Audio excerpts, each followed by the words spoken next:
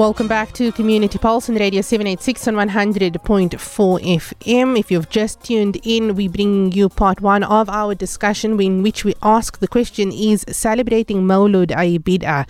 In studio with me is Sheikh Imran Mulaji as well as Sheikh Yasin Adam, who are teachers as well as imams at the Tayyiba Institute based in Lansdowne. We continue with our discussion. Your comments, inputs and questions are more than welcome via WhatsApp on 078 This is part one of our discussion. We now take a look at the origins of Mawlud. Bismillah. So, Alhamdulillah, we've established now that Mawlud was not celebrated in the time of the Prophet sallallahu alaihi wasallam. It was not celebrated in basically the first three generations of Islam. Mm-hmm. So where does Mawlud come from? And the Mawlid was first innovated by an extremely misguided group known as the Fatimids. Mm-hmm. And although they are correctly known as the Ubaidis because they actually have no links to Fatima radiallahu anha, they claim that they were from her lineage, but upon investigation this is an absolute lie. They were on clear disbelief, as will be mentioned in a moment. And an important point to take note of is that this innovation that they brought with regards to Mawlud, or the start of the Mawlid, only happened 400 years after Hijrah. So Rasulullah sallallahu alayhi wasallam was long gone. The Tabi'een, the Sahaba, many of the great Imams of this Ummah have passed on already. None of them knew about this concept known as Milad or Mawlid. Then we find that in the dynasty, they ended in the year 561 after Hijrah, when their last ruler was killed by Salahuddin al-Ayyubi rahimallahu ta'ala. Now what is always important in Islam is that we need to have proof, or we need to know what we are speaking about. So this is recorded in the books of Tariq, in the books of history. And obviously time does not allow us to go into which books was written or by who was it written, but there are books that explains this history.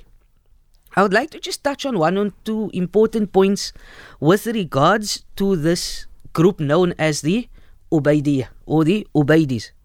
Their leader was Ibn Ubaidullah. So some of their beliefs was that they claimed to have knowledge of the unseen, and this belongs to Allah Azza wa Jal only. As Allah says, وَعِنْدَهُ مَفَاتِحُ الْغَيْبِ, that Allah subhanahu wa ta'ala has the keys of the unseen. They also claimed certain prophethood and divinity. They also cursed and they reviled the companions of Muhammad sallallahu alayhi wasallam. How did they do this? They would write evil words about the Sahaba, and this would be written on the doors of the masajid and in the streets. Another important point that I would like to highlight, and this is my last point, it is reported that in the year 625, the ruler of Irbil, Al-Muzaffar Abu Sa'id Al-Kawkaburi At-Turkamani, he celebrated the Mawlid, and it is mistakenly believed that he was the first one to initiate this. Mm-hmm. Now what's important to know about him, that this was the first Sunni, was the first scholar from Ahlus Sunnah, or the first Sunni, to celebrate the Mawlud. Mm-hmm. So whatever celebrations took place before him, this was done by the Ubaidis or the certain sects of the Shia. Mm-hmm. So this is something important that we need to understand as well. So this is 600 years, right, or over 600 years after the demise of Rasulullah sallallahu alayhi wasallam. And I think that there's always a very important point to note. People assume Mawlid's always been there. Mm-hmm. It's not always been there. The best moments of Islam, there was no Mawlid. They didn't even know what's a Mawlid. Mm-hmm. So this is a latter day innovation. This is the clearest proof that it's an innovation. Mm-hmm. Now, there's obviously, the Mawlid supporters have their reasons which they argue, as to why they celebrate Mawlid. And I think it's important that we maybe address some of these misconceptions. So, for example, what people need to understand is there's one of two paths that you can argue to legislate your opinion. It's to take the first path, which is to acknowledge that Mawlud is a bid'ah. And this is what most scholars will tell you. Scholars that they quote like Ibn Hajar, As-Suyuti, and other great imams, all of them affirm that it's a bid'ah, but it's a good bid'ah. Right? So this is the one path that they can potentially take, is to argue it's a good bid'ah. The other path that they can take is to say it's not a bid'ah. It's not a bid'ah, but it is legislated. It's part of the religion. Now, people should not be contradicting these two paths. Because if you say it's a good bid'ah, then that means you acknowledge there's no evidence for it. Okay. If you say it's part of the religion, then you shouldn't be quoting the scholars who say it's a good bid'ah. Understand? So if you say it's a good bid'ah, don't quote us evidences from the Quran and Sunnah, because that means it's not a bid'ah. So don't contradict yourself, Choose your path. Is it a good bid'ah? Okay. Or is it legislated? Then prove it with clear evidence. Okay. Clear evidence, not some strange ayah that doesn't even talk about Mawlud, or some hadith that has nothing to do with Mawlud, and so forth. So this is the first challenge, is to bring us, choose your path, and then stick to that. Don't contradict yourself, right? Because most of the time people contradict. One day it's good bid'ah, one day it's legitimate, one day it's fard, one day it's sunnah, one day it's wajib. Allah musta'an. Secondly, regarding good bid'ah, we've already clarified that the Prophet ﷺ never mentioned good bid'ah. He only warned us against bid'ah in general, and he made no exception to this. The same with the Sahaba, they made no exception to this. Abdullah ibn Umar said, every bid'ah is evil, even if the people say it is good. Right? But what people use is the statement of Umar ibn Khattab. Umar ibn Khattab, he made a statement and he said, what a good innovation this is. Now, again, this has to be understood in its context. What happened? Umar came in the masjid in Ramadan and he found people praying Taraweeh in pockets. And he said, no, instead of this, let's all pray behind one imam. And when he did this, he looked at the jama'ah and he said, what a good thing this is. Now the question is, what did Umar mean when he said this word? Did he mean that something was added to the religion? Of course not. This is the sunnah that he actually put into place. So therefore the scholars explain that the usage here was in a linguistic sense, not in a technical sense. That's why it's very important to understand definitions. So what Umar meant is, this is a good thing that I started. And that's what the word bid'ah means linguistically. But he did not mean this in the technical sense, which is the part which we say is not permissible. The same with Imam Shafi'i rahimahullah. He also said that bid'ah is of two types, praiseworthy and blameworthy. The scholars have explained what he meant by this. Ibn Hajar, a great imam of hadith, Shafi'i scholar as well, he said that the usage of the people by the scholars, when they specifically speak about what's blameworthy, is used in the technical sense. And when they speak about it in a good way, they mean it in a linguistic sense. So this was not, Shafi'i rahimahullah did not believe in good bid'ah. In fact, there's a hadith where Muawiyah radiallahu anhu, Sahabi, is making tawaf and he's touching the Kaaba all around. And Abdullah ibn Abbas sees this and says to him, why are you touching the Kaaba in the places which the Prophet didn't touch? So he said, but this is the house of Allah. No part of the house should be abandoned. This makes logical sense. Abdullah ibn Abbas quoted in the ayah and said, indeed, in the Messenger of Allah, you have the best example. Muawiyah immediately accepted this and said, you've spoken the truth. Ash-Shafi'i rahimahullah comments on this and he says, this is why we follow the sunnah fi'lan wa tarkan. We do what they did and we stay away from what they did not do. He didn't say you can do whatever's good. You have a good intention. So the notion that he believed in good bid'ah has no basis and is incorrect. Also, what's the criterion? How do we distinguish who chooses what's good and what's bad? For example, Suyuti says Mawlid is a good bid'ah, but he says Salatul Raghaib is a bad bid'ah. So what makes that salah bad, but this is good? There's no criterion in the Quran and Sunnah. Hence, we stick to what the hadith says. All is bad and there's no such thing as good because there's no evidence for this. Regarding, some people will argue, love. We do this out of love. Right? Our response to this is very simple. If you love the Prophet ﷺ, follow his Sunnah. And don't do what he did not do. In fact, he warned us against bid'ah. So how can we do that which is a bid'ah and then say this is out of love?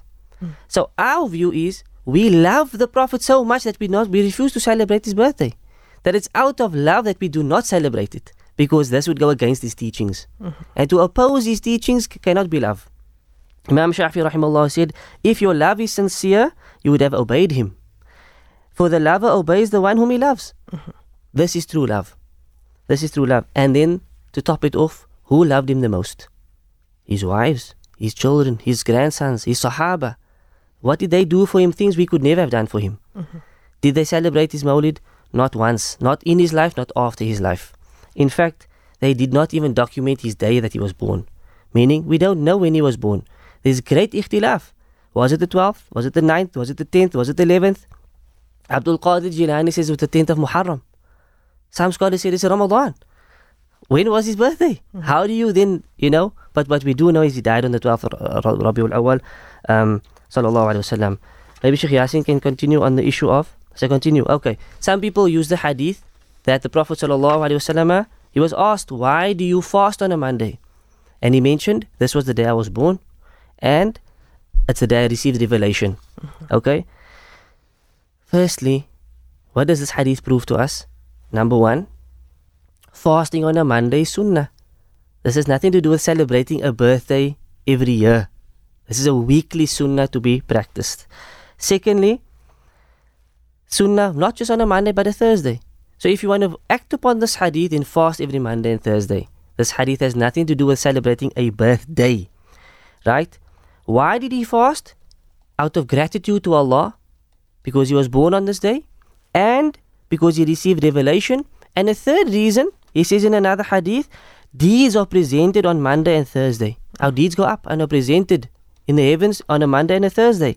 And I love that my deeds are presented while I'm fasting. Hadith in At-Tirmidhi and Nasai, it's a Hasan hadith. What does this prove? This is what we're supposed to do.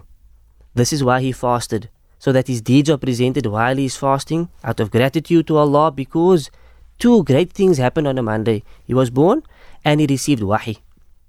But this has no mention of what? Celebrating his birthday. Had this been the case, the Sahaba who narrated the hadith know it best. They have the most knowledge. They would have acted upon this hadith. Right? So this can never be used as an evidence by any sincere researcher. Also, Allah said, قُلْ بِفَضْلِ اللَّهِ وَبِرَحْمَتِهِ فَبِذَلِكَ فَلْيَفْرَحُوا. Say, in the bounty of Allah and in His mercy, let them rejoice. So some people say, well, the Prophet is mercy, so we must rejoice. And therefore we must celebrate his birthday. This is what you call manipulating the Quranic ayah to suit one's opinion. This says no mention of Mawlud. If you want to rejoice, follow his sunnah. The scholars of tafsir, they say what's meant by bounty of Allah here is the Quran. And what's meant by mercy is Islam. Rejoice by sticking to the Quran and Islam. It's got no mention of birthday. It's got no mention of this. Again, who understood the ayat the best? The Sahaba, the Imams of tafsir. Not one of them ever used this verse to say, this verse is a proof for Mawlud. And this is the problem with bid'ah. You see, bid'ah has many pitfalls. One of the pitfalls, Imam Ahmad ibn Hanbal himself said, the problem with bid'ah is the person goes to an extent where he now starts to manipulate the Quran and the Sunnah to suit his desires. So now all of a sudden you need to find a hadith, you need to find a verse that I can use to legitimize this action, man. But it's not there. So now what do? They use things out of context. They manipulate the interpretation and so forth. And some people mean, yes? Marv, just on that point, Sheikh, there's a question that came in that sort of, speaks to that particular aspect. It says, Assalamu alaikum, if we are aware that Mawlud and other actions which are not part of the deen, but are rather traditional or cultural practices, then is this still considered a bid'ah? Some like attending the Dhikr Jamaat. I've left out a portion of the question because we are not in a position to be able to condemn people and say that you're going to be punished for certain actions. Yes. That is not the point of this discussion. The point of this discussion is to provide you, the listener, with information so that you can draw your own conclusions. Yes. So I've left out, I just want to full disclaimer, I've left out that portion asking if these actions are punishable. Yes. Look, whether people be punished, whether they're going to Jahannam or not, we don't delve into that. That's Allah's rule. We only speak about what's the ruling, right? What's the rule? Is it legitimate? Is it bid'ah and so forth? So culture in Islam is good. Culture is promoted. The way we dress, the way we eat, the way we interact, it's cultural. This is all permissible. But the moment culture oversteps its boundary and it contradicts the Quran and the Sunnah, then culture needs to be avoided. And the moment culture becomes worship and it becomes an act of worship, then it becomes innovation if there's no grounds for it in the Quran. So therefore it's not permissible in a long and short of it. I think one important point to touch on before we conclude is people say there's no proof to say it's haram. It's a common thing, but where does it say it's haram? The argument should be, where does it say it's allowed? Because in Islam, worship must be based upon evidence. I can't make up my own act of worship tomorrow. In that case, why do we have the sunnah? We wouldn't need the sunnah if each person can fabricate his own act of worship. The sunnah is there for us to learn how to worship Allah. And hence the ahadith that we quoted earlier proved, whoever does any action that's not in accordance with ours, it's rejected. What does this prove? Your worship must be based upon the sunnah. So if you want to prove the worship is legitimate, prove it from the Quran and sunnah. Not from the words of scholars, not from what our culture promotes. It must come from the Quran and the sunnah. So the answer to this question, where does it say it's haram? It's haram because it's a bid'ah. And all bid'ah is impermissible. And the Prophet ﷺ, he forbid bid'ah in a general sense. I'll give you a similar example. Where does it say that cocaine is haram? Where does it say that smoking cannabis is haram? There's no hadith. But the Prophet forbid it in a all intoxicants is haram. There's no need to mention every single one. The same with bid'ah, there's no need to mention every single innovation that's going to come. No, all bid'ah is haram. Whatever's come that's not from the Quran and Sunnah is not allowed. End of discussion. So there's no proof for it to say it's allowed. We shouldn't be asking, is it? Where's the proof it's haram? The proof is there's no legitimacy for it. Maybe we can just conclude by saying the Prophet ﷺ, he said, by him in whose hand is my soul, I have not left anything which brings you closer to paradise and distances you from the hellfire except that I commanded you with it. And I have not left anything which brings you closer to the hellfire and distances you from paradise except that I've prohibited you from it. The question here is, did the Prophet encourage us to do mawlud? He definitely did not do that. So this cannot be part of his sunnah. Did he tell us to avoid it? He told us to avoid bid'ah. So this is part of this hadith, right?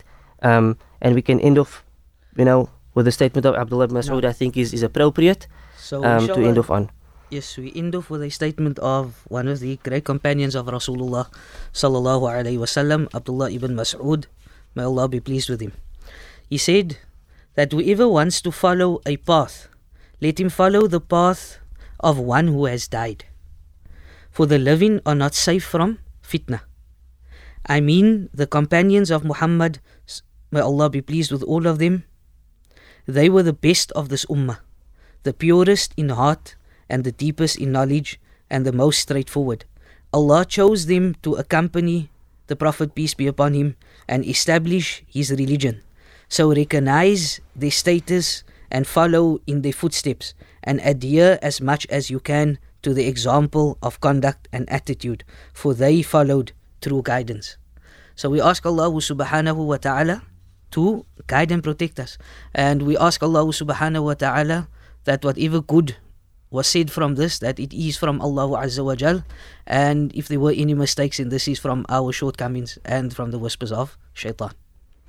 Sheikh Yassin, Sheikh Imran, shukran so much for joining me for part one of this particular discussion. Shukran to the listeners for your contributions that have been sent through. Once again, the purpose of this discussion is to bring you information so that you are able to make up your own mind. We'll bring you part two of this discussion next week, Friday, inshallah, same time, same place, of course, on Radio 786 100.4 FM. Sheikh Imran Mulaji, Sheikh Yassin Adam from the Tayyiba Institute. Shukran so much for joining me, and assalamu alaikum wa rahmatullahi wa barakatuh. Wa alaikum assalam wa rahmatullahi wa barakatuh. Good for having us.